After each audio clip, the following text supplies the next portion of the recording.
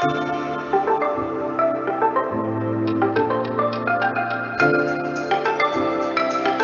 and welcome to NCBI Labs.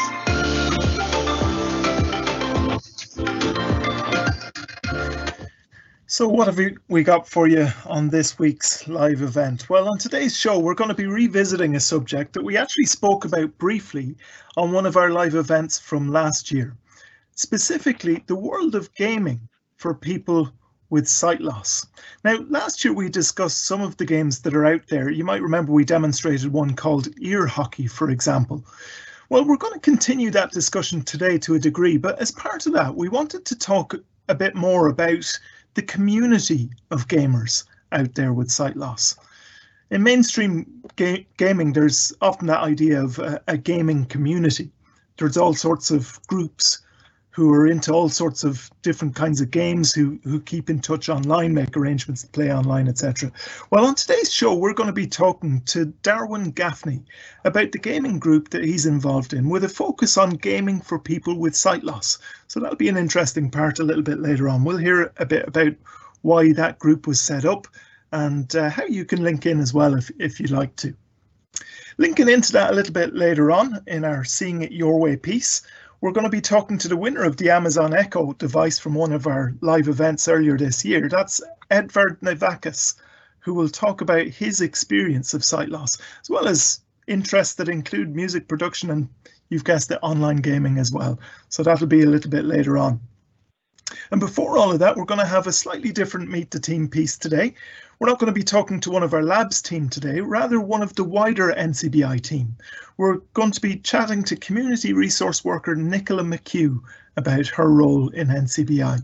So all of that is coming up on our show today, but just before we get started this week, if you were with us for last week's show, you might remember that we spoke about the new NCBI website. Now, if you haven't had a chance to check it out yet, it's well worth a look, especially with all the new functions available on it, event booking and all that sort of thing that's available under the My NCBI section of the website.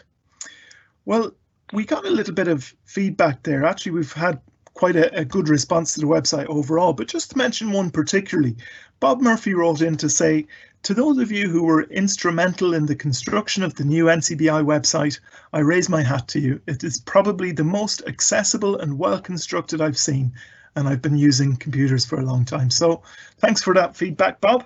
We're glad that all the work that's gone into the new website is paying off as well. And of course, for any more feedback or questions for any of our listeners today, if you have any questions throughout the show or you want to give us a little bit of feedback, you can get in touch with us at labs@ncbi.ie,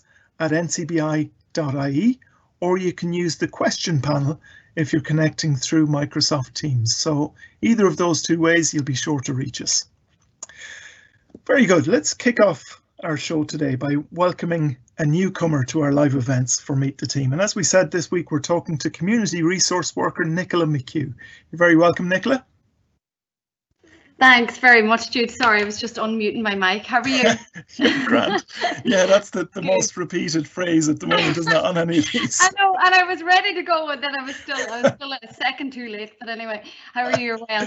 Yeah, good. How's life with you, Nicola? I'm fine. Thanks for having me on today. It's a pleasure to be here now.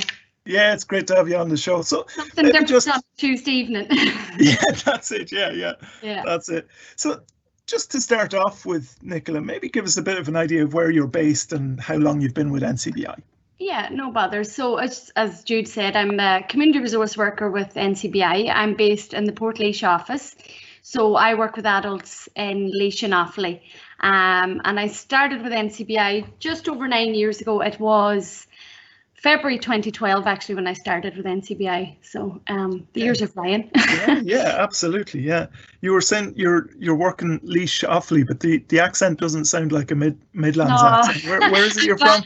I'm glad you said that, Jude. I haven't lost it yet. So no, I'm actually from Donegal. So I suppose what happened was obviously finished school in Donegal, and then I went to college in Sligo, and I did social studies there in Sligo.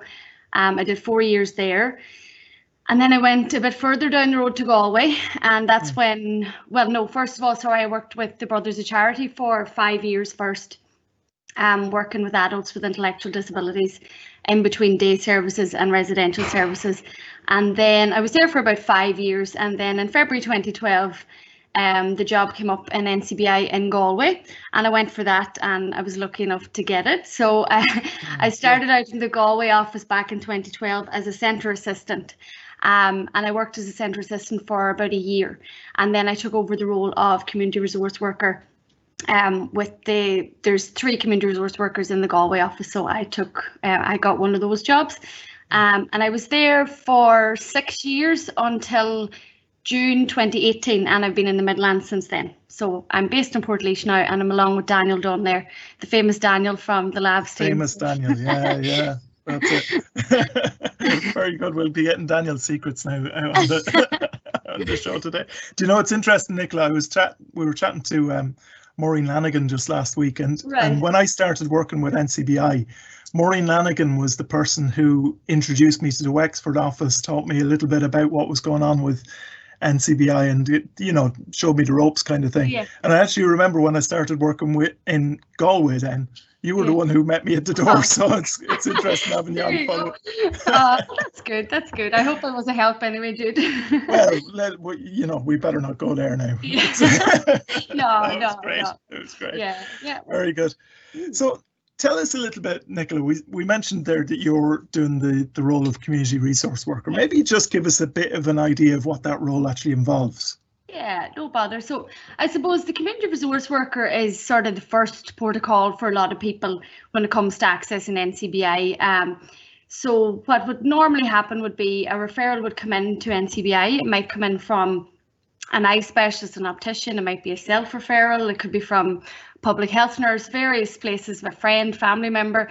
So when the referral comes in, it would come to the community resource worker. So we'll say when it comes to me, what I would do is I make contact first of all over the phone.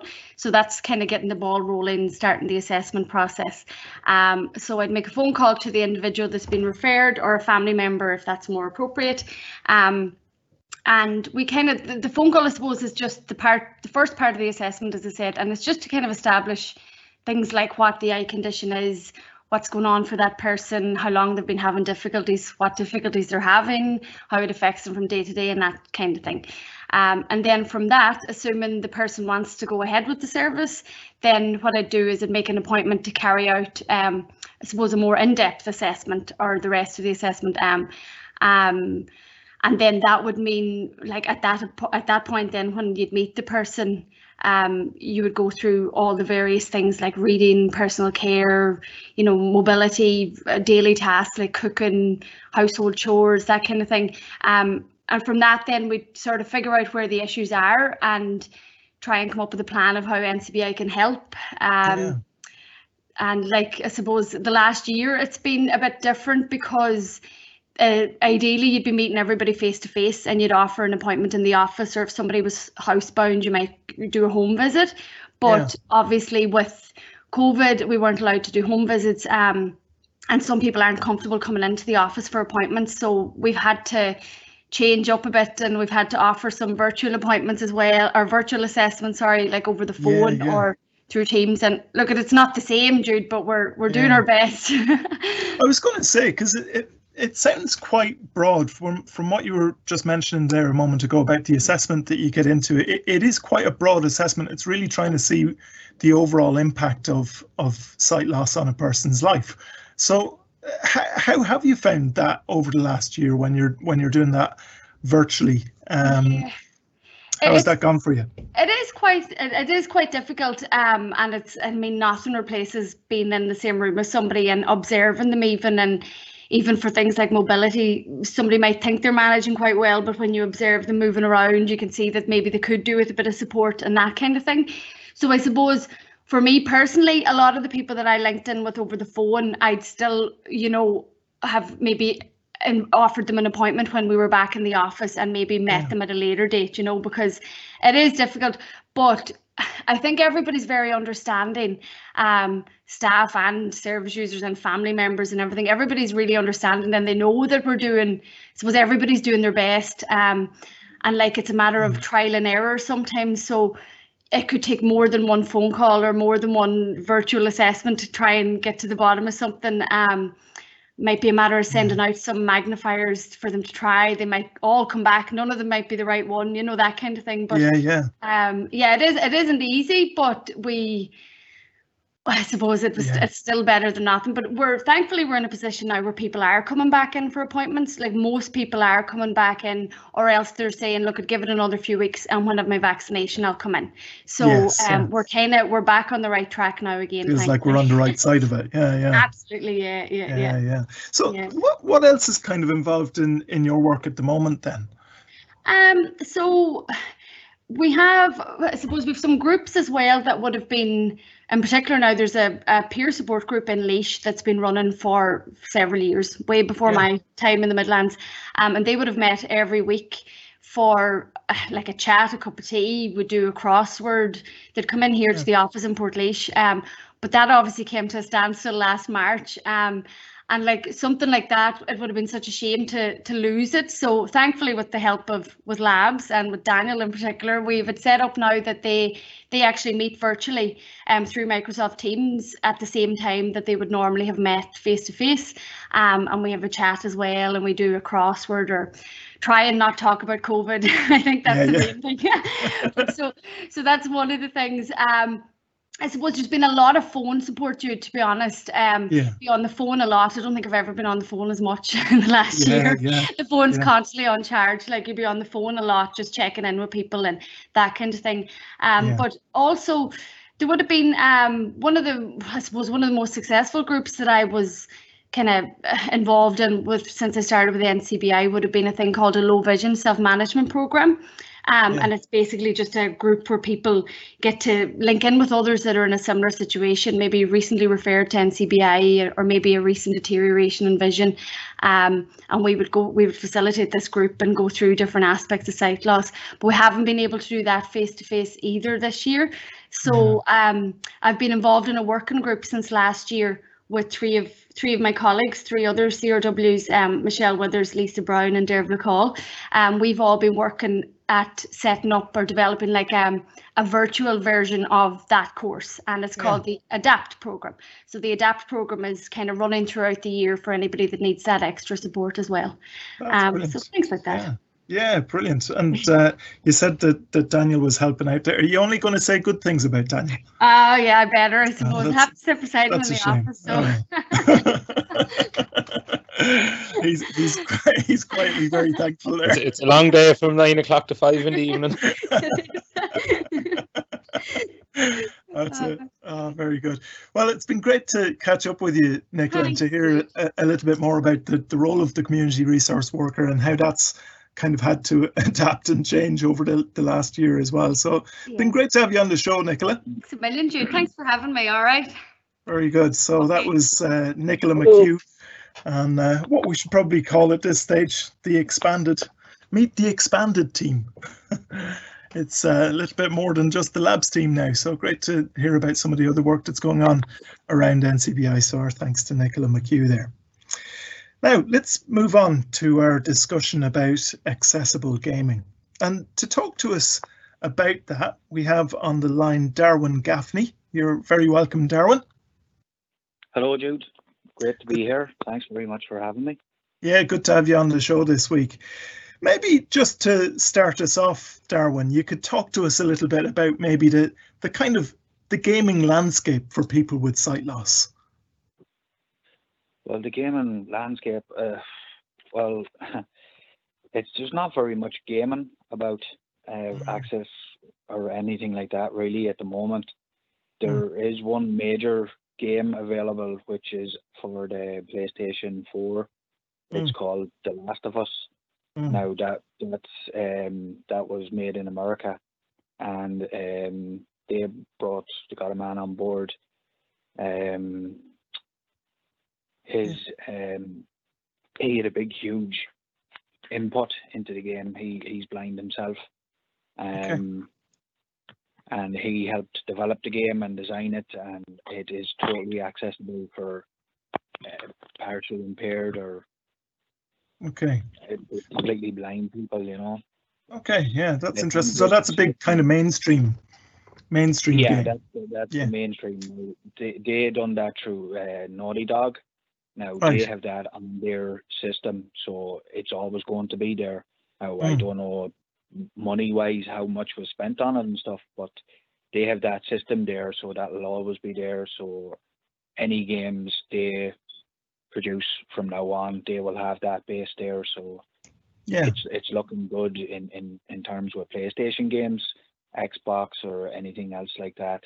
Interesting. They Yeah. don't have it at the moment. Yeah.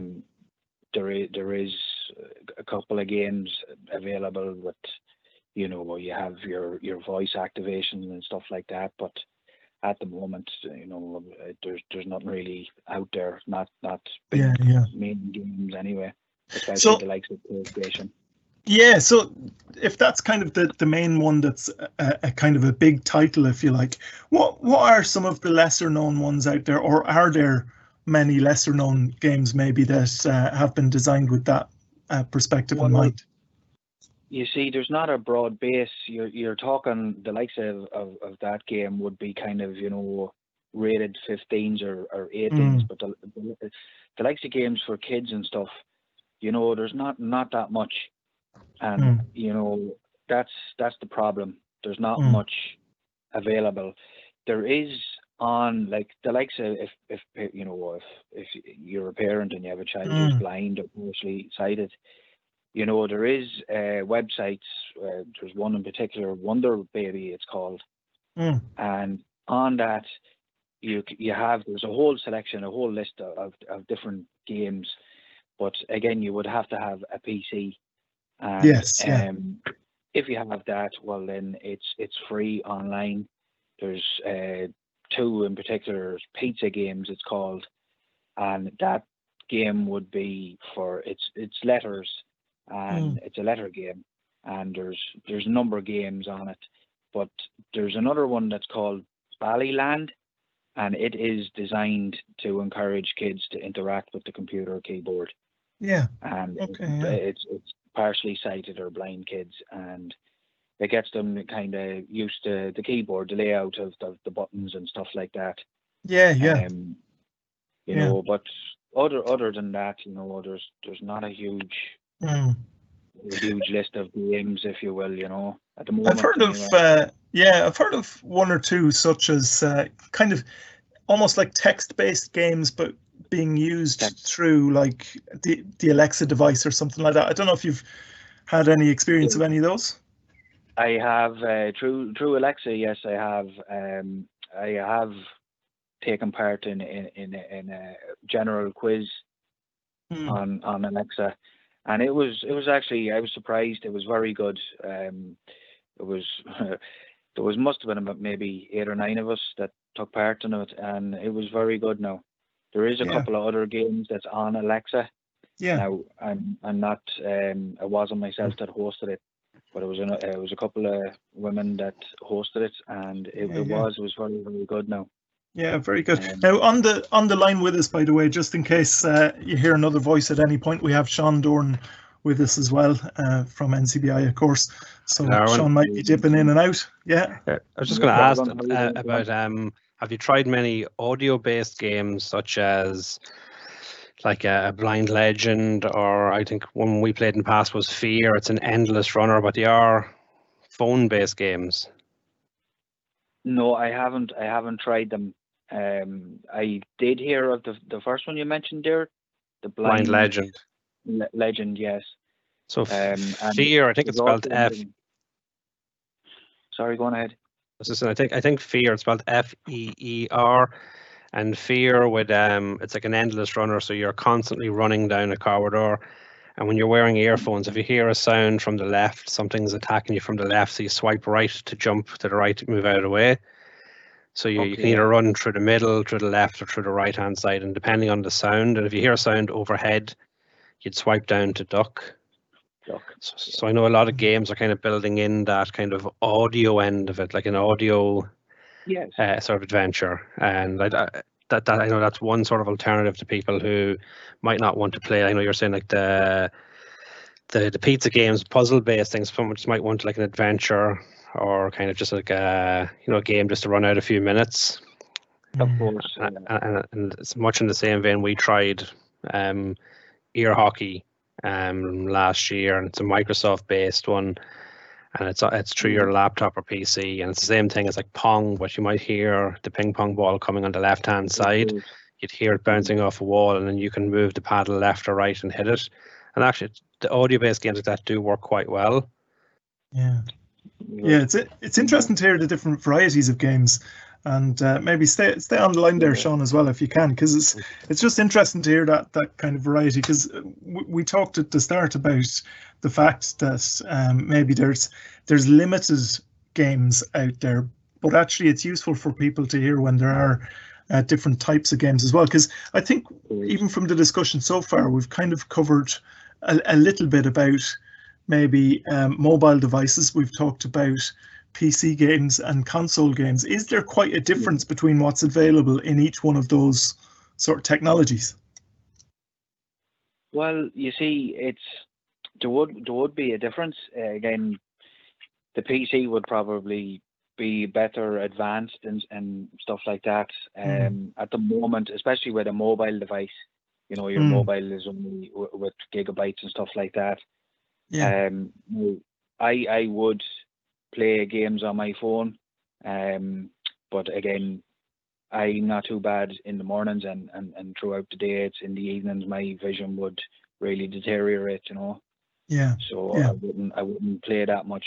But I do have a PS4, and when I can, I would try and get on and play, whatever I could, Call of Duty or what have you. But come the evenings now, I wouldn't be able. Yeah. For people though that is, blind, you would have to get screen readers or stuff like this, that is available. I do know that there is big steps being made in the gaming world, especially with PlayStation. This year seems to be a very big year for them, and thank God, because there hasn't been much available. Yes. I don't think they were aware of how big the community was, for visually impaired blind people, Yeah, absolutely.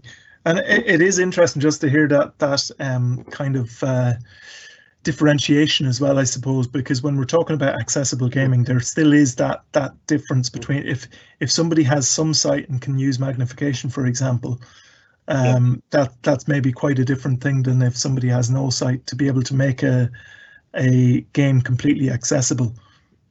And I know that was the PlayStation, Darwin had a magnifier on a previous version, and maybe this version doesn't on the latest PlayStation.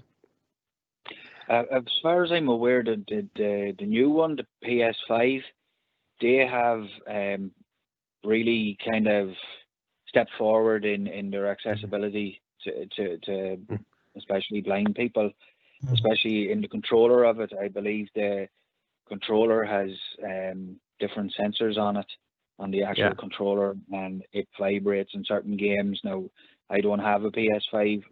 I've only heard of this.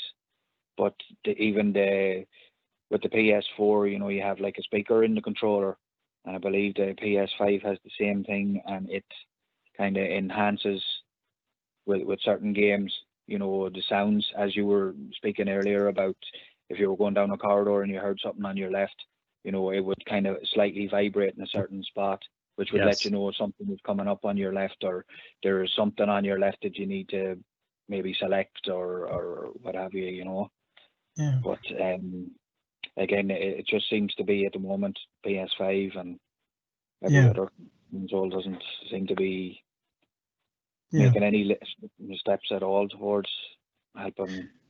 It'll be interesting to see how that develops as well. Yeah. Is that a thing, Darren, where they're adding features like a screen reader, 3D menu? They've got other features there, but they need feedback on it. The more people that say, well, that's a good feature, keep that up, or this feature isn't great, that could be made better. Because I'm always in the belief of, unless people are being told it's good, they mightn't continue it, and then unless they're told how it's not working correctly, it'll never get fixed. Well, so this is the thing. As I was speaking about earlier, the Last of Us 2, the man that helped them develop it, Brandon Cole, you call him. We have actually had conversation with him, and he is a lovely man, and he is completely blind, and he helped develop that. He's actually signed with them, and he's now with Naughty Dog. They developed the game, so he is says that, you know, we're definitely going to be working on other games, not just The Last of Us. There's a broad, you know, variety of genre of games coming out in the near future. So Yeah. fingers crossed. You know, it's looking good. A lot better now than it was, you know, even 5 years ago. You know. Yeah. It's interesting actually, just kind of having established that and a little bit about the kind of landscape that's out there for gamers with sight loss. Has there been much of a presence of people with sight loss in the gaming community? We talked just in the introduction about the kind of idea of gaming communities. Has that been very much a presence up to now? No, not it wasn't, but I believe now, you know, especially I'm involved with a group, and we're surprised with the amount of people that is looking to get involved with, you know, join the group and give their side and what they'd like to see happen. And, you know, everybody is different, and obviously with sight loss, there's loads of different things that can happen and stuff, problems that you have, and, you know, the different views of it. It's, you know, there is a lot of opinions out there. Yeah, so maybe tell us a little bit more actually about that group that you've got developed there. Well, the group that I'm involved with is the RNIB. I actually live in Portadown at the moment, and in Northern Ireland, the RNIB is more or less the equivalent of the NCIB yourselves. And getting involved with them, I got involved with the gaming group, and we have a meeting every Thursday, and it's done through Google Meets. We meet for an hour every Thursday, and at the start there was maybe 8 or 9 members on, and we were kind of, you know, just generally talking about what we played and all the rest of it. And then we says, oh, we make up a wish list. And funny enough, one of those wishes that was on our list for this year was to try and get Brandon Cole and have a conversation with him. And we did, and he came on, and he was speaking away about his you know, problems when he lost his vision and stuff like this, and how he got involved. He more or less started off as we did. How you know, he played games. He always loved games like ourselves, and basically how there was no accessibility for us, you know, and that's what we have done now. We every week we talk, and now we're getting together, and obviously with COVID and stuff we can't actually meet, but hopefully around the corner it settles down and we do get to meet, and we do get in touch with these developers and let them know that, you know, there is a huge audience out there, and we'd like to get accessible to it. That was quite an interesting and a good kind of starting point as well, with the RNIB gaming group, but that developed on a little bit further as well, didn't it? It did, yes. You see, as I had says, we only meet for an hour once a week, so we kind of always found that the hour was gone in the blink of an eye, basically. So a member on there, Ian, he decided he was going to set up a Discord. So he set it up, and he welcomed us all. He says anybody who wants to join can join. You can download the app on your phone and join that way, or on your PC. And so just before we go any further, just for anybody who's thinking about who's hearing the name Discord, if they don't know what a Discord is, can you just explain what that is? Well, the Discord is it's an app. It's basically an app that that I downloaded on my phone, And if you are interested, obviously what you have to do is download the app. You have to set up an ID. So once your ID is put in, then you would get in touch with some of us. As I say, yourself, you know my email or my mobile number. Anybody is welcome to join Discord. It is set up for visually impaired people or blind people. I mean, we started off with 8 or 9 people, and it's now over 50 that has joined. And it's not just Northern Ireland or Ireland; it's England, Wales, America.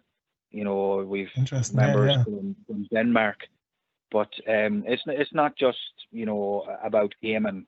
There's somebody there every minute of every day. If you just want to talk, you want to rant and rave about something, there's somebody there to listen to you.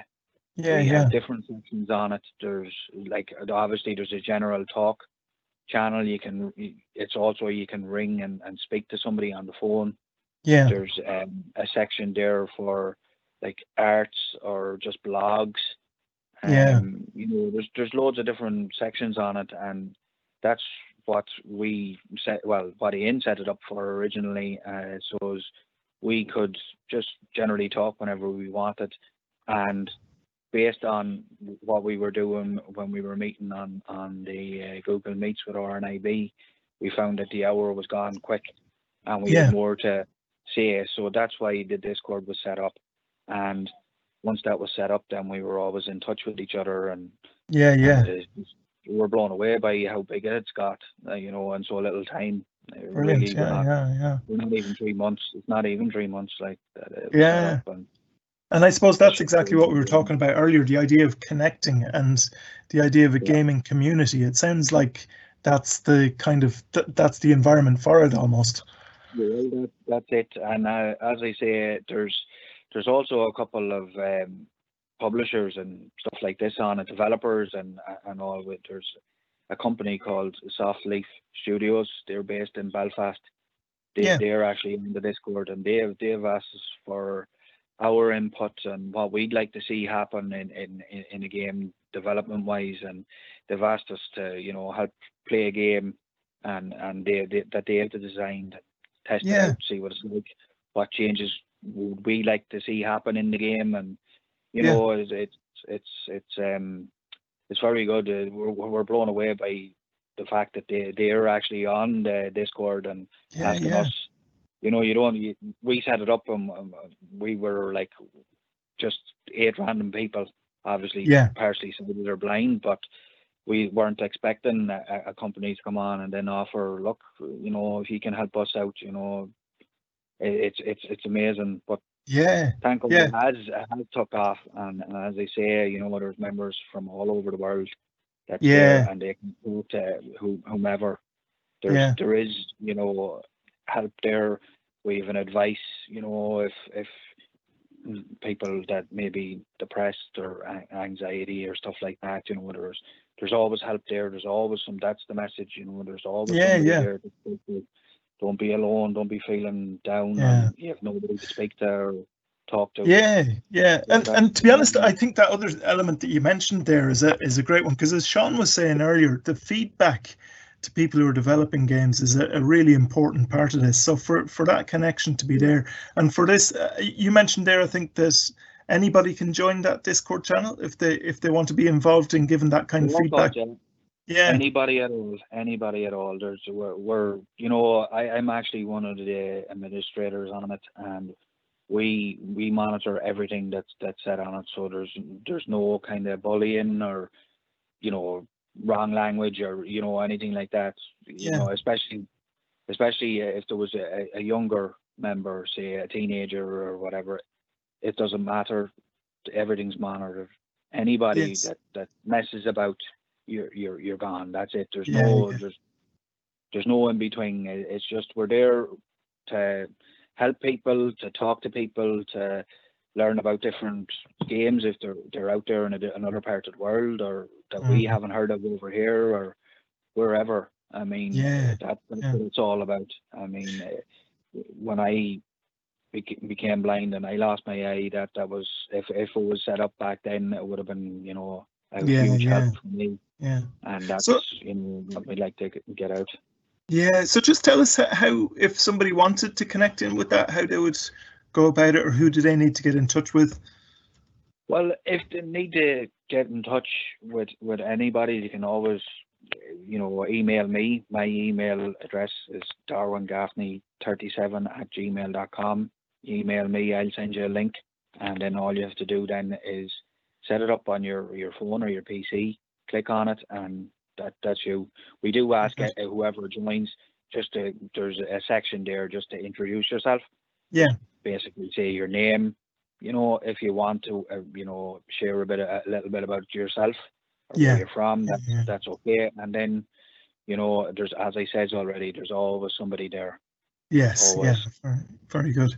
Just before we kind of finish up this, Darwin, I think that gaming group that you've got going there, and the ability to feed back to the organizations and provide support to each other as a community-based kind of thing. I think that's a really good, interesting initiative. But we'd love to get maybe just a bit of your opinion on some of the other developments that are happening in gaming as well. We picked up on a new development earlier today with new software being developed called Mars Vision. I don't know if you've read about it, but they describe it as being an application that monitors gameplay in real time and assists the player in navigating the game's environment and menus. Using a neural network, Mars Vision doesn't change the gameplay present in a game. Rather, it translates gameplay so that the player has the information they need to immerse themselves fully in the world. So it's kind of an interesting one. To be honest, I'm not sure. I'd love to actually see this in action and know exactly how they're getting about this. But when you hear about developments like that, have you any kind of thoughts on those sort of initiatives? That is huge. That is a huge step. That is going to help so many people, especially blind people. That is major. That's what I think about it now, to be honest. I haven't had a chance to try it. I do believe that they're currently closed beta. They're still kind of testing and stuff. Yes. But that will be huge help to people that are visually impaired and blind. Yeah. It will be from even what you've just said there, not changing the game in any way, but just helping and kind of informing the player about the game and stuff. It's going to be huge. Really, can you see there being other kind of big developments in the next few years with gaming? Has there been anything that specifically you're kind of thinking, oh yeah, we could do with this if they just introduce this? This is a big turning point now in the next few years. Yeah, just that there, super.com, Mars Vision, that is going to be huge, definitely. The fact that PlayStation now, well, not so much PlayStation, but Naughty Dog now have actually, basically hired a man that's completely blind to help them. That's major. That is huge, because they now realize that there is, an audience there, a huge audience worldwide. Yeah. That are looking to get a game that they can, or not just a game, just games in general. Yeah. And definitely I can definitely see in the next 2-3 years games coming out that will be accessible to partially sighted blind people. Yeah. Definitely. Yeah, absolutely. And thank God, because I know there's not much out there at the moment. I do know iPhones. iPhones. I don't have an iPhone, but iPhones do have certain amount of games on it that are accessible to blind people. But definitely in 2 years, I think definitely there will be a selection of games out. Yeah. And I believe that the fact that PlayStation have done it, Xbox are going to follow, or Microsoft follow. So because one more, doesn't want to be outdone by the other. So absolutely, Xbox definitely will come back with something, and it'll probably try and outdo PlayStation. So that can only be a good thing for partially sighted blind people, Yeah, absolutely. Well, Darwin, it's been great to hear about how your group is continuing to grow, and I'm sure there'll be a number of people interested in connecting in with you as well. Do you want to just repeat your email address there if anybody does want more information? Yeah. It's darwingaffney37@gmail.com. There's no spaces or there's no capital letters.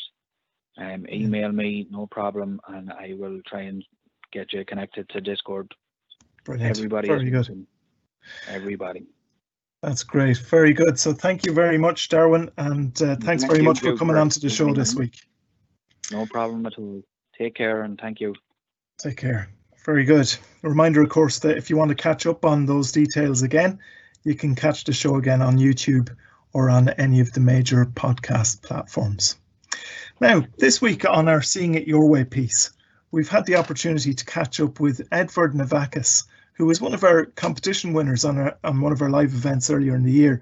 Well, we caught up with Edvard to talk about his experience growing up with sight loss and the role that technology has played in his life as well. So let's hear from him now on this week's Seeing It Your Way.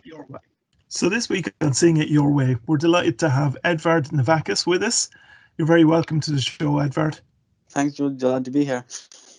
So, Edvard, tell us just a little bit about your story, maybe your background of sight loss. Okay, so I was born in Lithuania, and I was born premature with the eye condition retinopathy of prematurity. And what that basically is you might have a little bit of vision or non-vision. So, like, for example, I have like light perception, a bit of light perception, and some shadow movements as well. But that's pretty much all I have. Okay. And was that kind of that's what you've had throughout your life, is it? Yeah, it is. Yeah. Obviously, that would have been kind of a challenge in different circumstances. Was that something that you were quite kind of aware of that as you were growing up, or at what age would you say that you actually had an understanding of sight loss?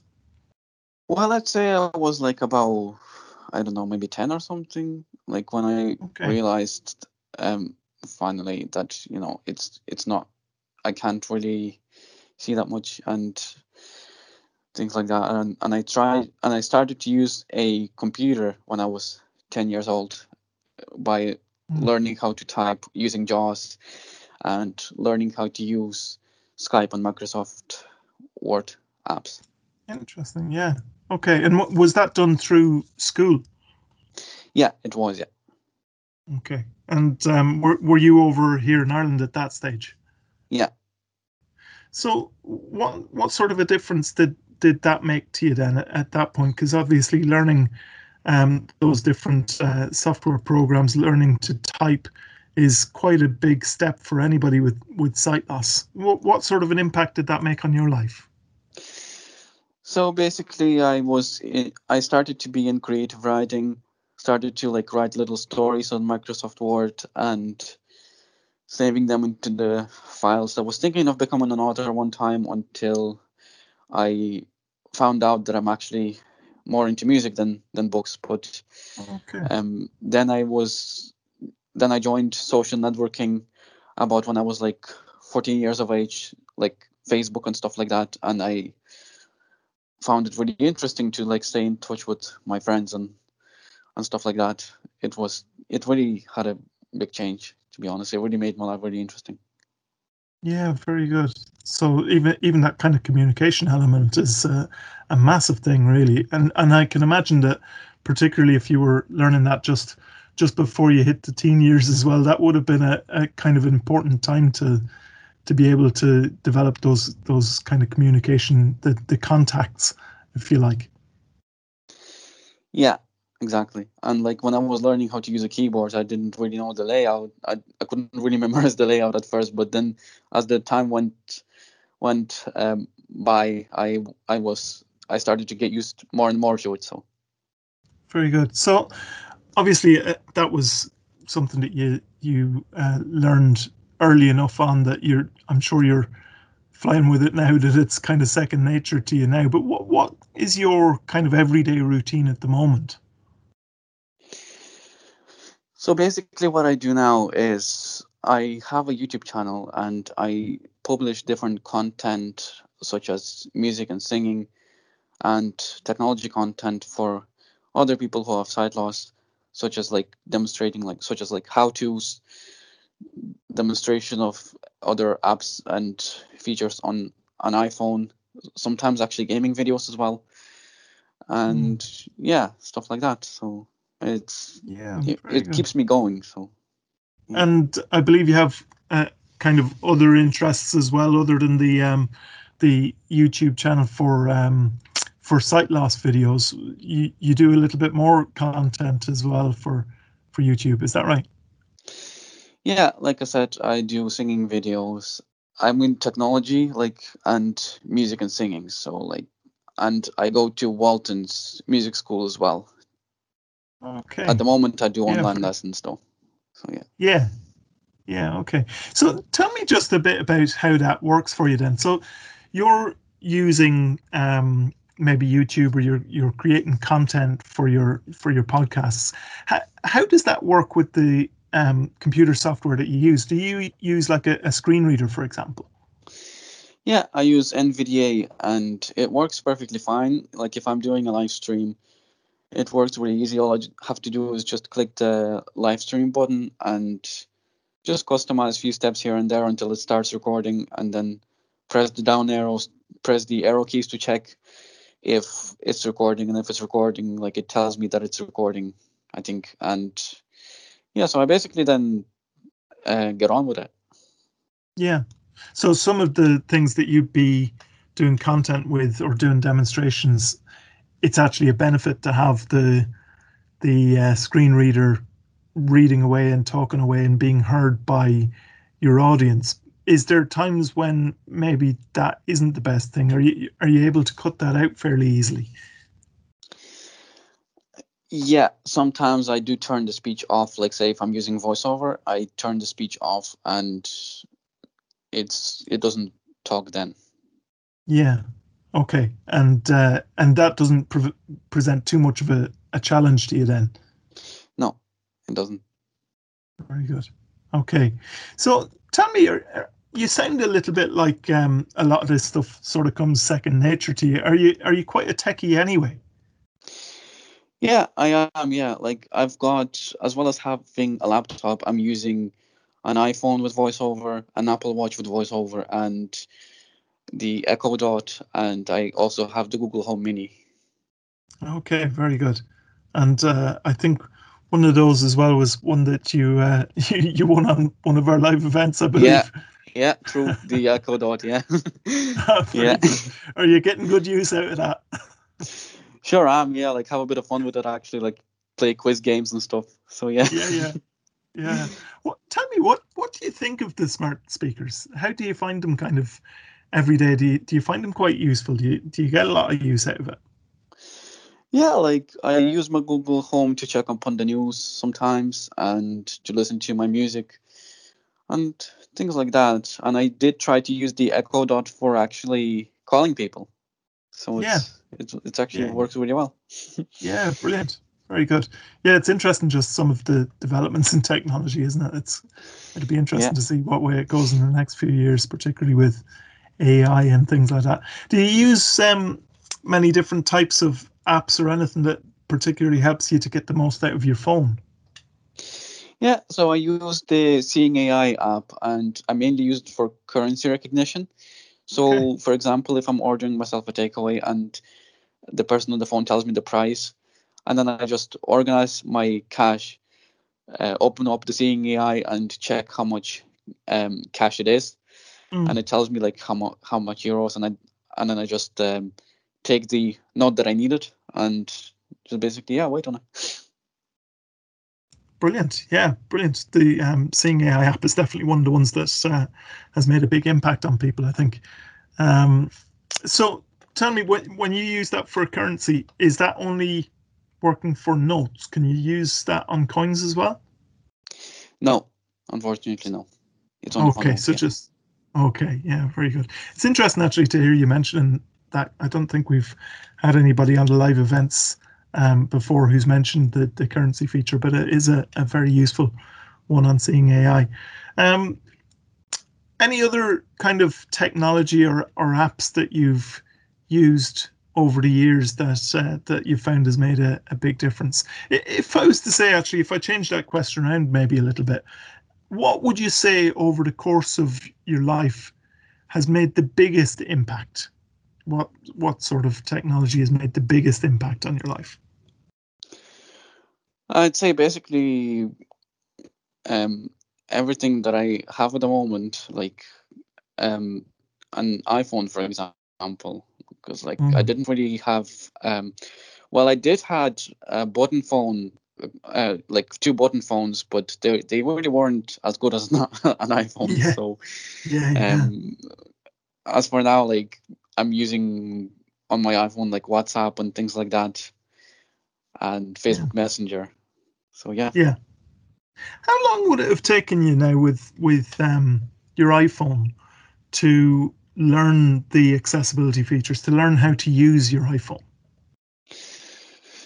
So basically, when I first got my my first iPhone, which was the 4S back in 2011, I didn't actually know anything about VoiceOver. So what really had inspired me to get it is Siri. So like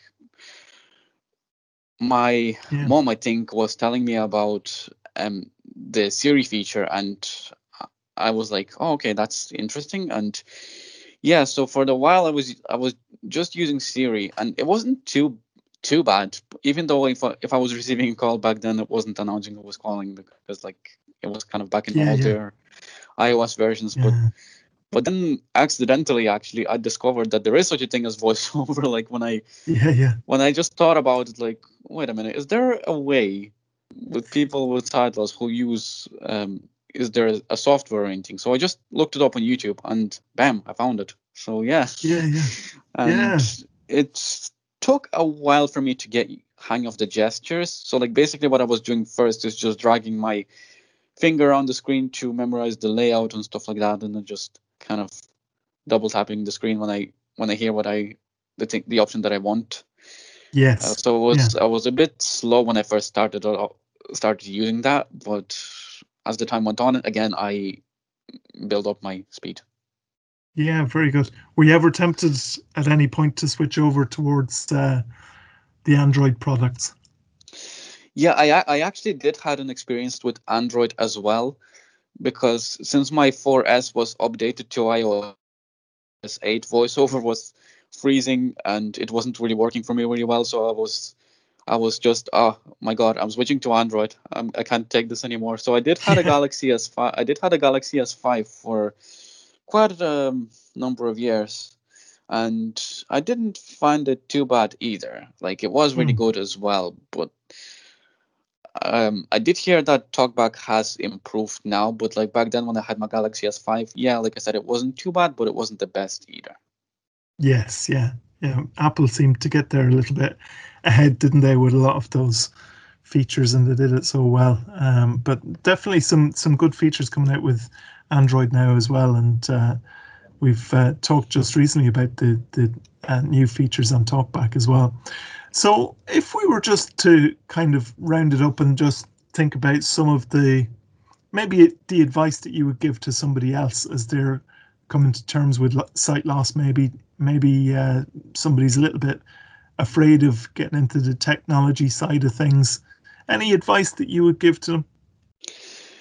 Yeah, so what I will basically say is just take it all by step. Like if you want to learn how to use a particular thing, or if you want to learn how to use a particular piece of tech, yeah, just take it all by step and you will eventually get there.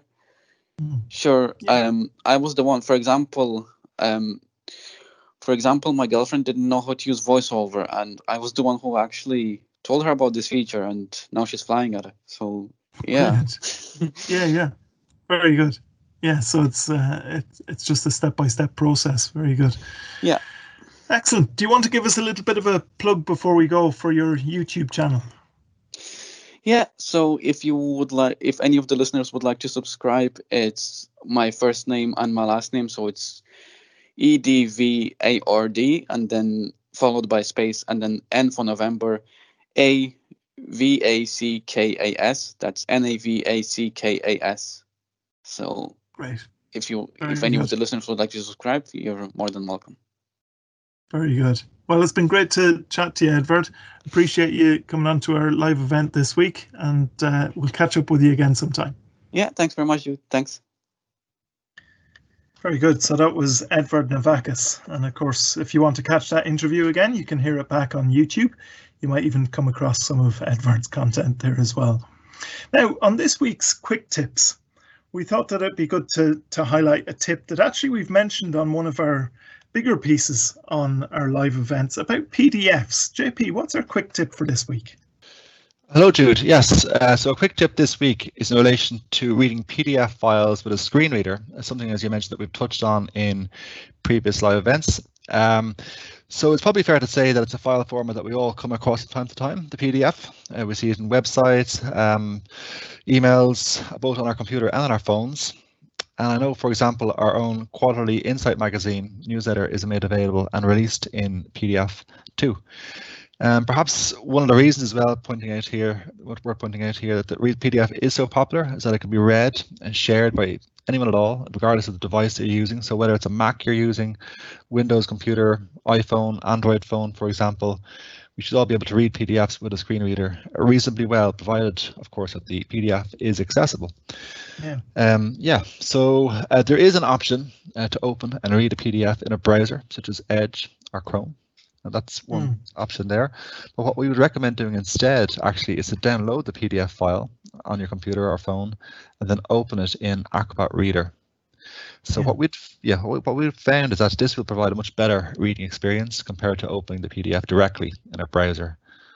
So it's a short tip, it's a quick tip, but it's something just to bear in mind when you're reading a PDF document with a screen reader, such as, for example, the NCBI Quarterly Insight magazine. Yeah.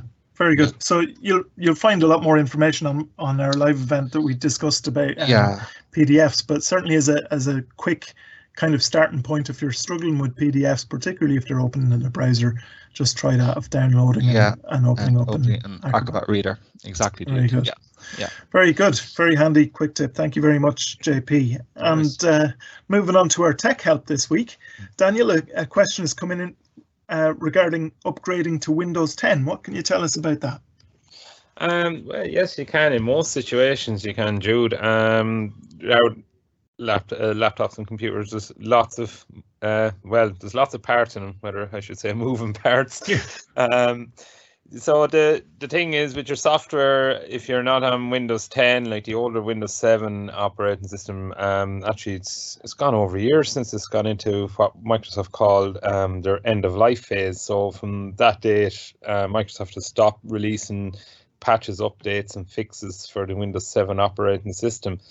So unfortunately, that just kind of means for people who are still on Windows 7 and indeed Vista and XP before, the newer software that's coming out, you know, your browser gets updated, your Adobe Reader gets updated, even your screen reading and magnification software gets updated, and eventually, you know, the things that you will find you'll want to do will start not working anymore on Windows 7. So when that, it usually takes a couple of years, I suppose, after the end of life for these things to kind of start hitting home with people. So it probably coming around to that stage now in Windows 7, things are starting to stop working, you know, or newer stuff won't work on, I should say. So people are probably looking at updating to Windows 10. Now, unfortunately for some people, they might have missed the boat. Microsoft actually did give an offering of a free upgrade to Windows 10 for a year. That was back, gosh, about 3-4 years ago, I think. So if you missed the boat on that, yeah, you're probably going to have to spend a few euro to get a Windows 10 license and upgrade. Now, one thing I will put in is if your hardware is of good strength, you know, if you've good amount of RAM there, if you've got a good amount of processing power under the bonnet, and you just happen to be stuck on Windows 7, it might be worth an investment to get maybe a solid state drive at the point of upgrading to Windows 10. For the reason being is when a solid state drive is fitted to your machine, it's actually blank. So you need probably some technical help or support from you know, from maybe your local technician or whatever, to install that Windows 10 for you and maybe transfer over existing software and like that. So sometimes it can go hand in hand, and in particular Windows 10 works absolutely fantastically quick on a solid state drive. So if you were making the leap and you're saying, I have a decent spec laptop, I don't like to throw it out, but the Windows 7 is kind of twisting my rubber arm on that, might be worth a visit to your local computer store and see can they fit a solid state drive and load on Windows 10 for you. You'll have to set up obviously your software again, you know, just like you would if you bought a brand new laptop out of the factory. So there is on the Microsoft Windows 10 download site, it will give you kind of minimum requirements in your machine to run Windows 10, so it's well worth checking those out. And there's even a little guide on a website called theverge.com on how to upgrade Windows 7 to Windows 10. That's if you're keeping your existing hard drive there. But plenty of food for thought on that. Absolutely. Probably a bit more of a quick tip than normal, but to be honest, it's a good piece of kind of information on just having like a dual upgrade for a very low cost. Basically, a machine that isn't ready to be thrown out, to really refresh it quite a bit. That's quite a good tip as well. Yeah, definitely very worth, good. Definitely worth considering or looking into it anyway and see is it feasible. You know, so that's it. That's it. Very good. Thank you very much, Daniel. So there's the answer for our listeners who are looking for information on upgrading to Windows 10. And we'll be back, of course, next week with our quick tips and tech help next week as well. So if you have any questions, please do get them into us. And a reminder again that if you want a bit more of a hand with any of the subjects we spoke about today, or any of the weeks that we've had our live events, or any other technology that you're struggling with, you can get support from the Labs team from 9 to 5, Monday to Friday on 1850 92 30 60, or you can email labs@ncbi.ie, or again, you can get in touch with the wider NCBI service at 1850 33 43 53, or email info@ncbi.ie. And if you'd like to make a donation to support our services, you can also visit donate.ncbi.ie. Maybe you'd even like to sponsor one of our live events. Well, you can do that as well by contacting labs@ncbi.ie, and that can help to keep our live events going as well. Just before we go, a reminder of what we'll be talking about in future live events. We've flagged this first one before, of course. We wanted to give you plenty of notice because it's quite an interesting one coming up. We're going to be talking to Sky about their accessibility features. Now, likely that's going to be in 2 weeks' time. That's kind of subject to change at the moment, but likely in 2 weeks' time we'll be having that subject. We're also going to be talking about the new show and tell feature and Alexa. So again, another subject that we can look forward to there. So all of those are coming up in the coming weeks. A reminder that our next show is next Tuesday, so that's March 23rd at the usual time of 2:30 p.m. And of course, if you want to stay up to date with what's happening on our live events, as well as plenty more, you can subscribe to our newsletter on our website, or you can email us at labs@ncbi.ie if you'd like to do that. So all that's left for me is to thank our panel today and our guests as well, and of course to everyone listening too. And from our panel of Daniel Dunn and Sean Dorn and JP Corcoran, and from myself, Jude Marr, it's goodbye for now, and we look forward to having you all back with us next week for another NCBI Labs live event.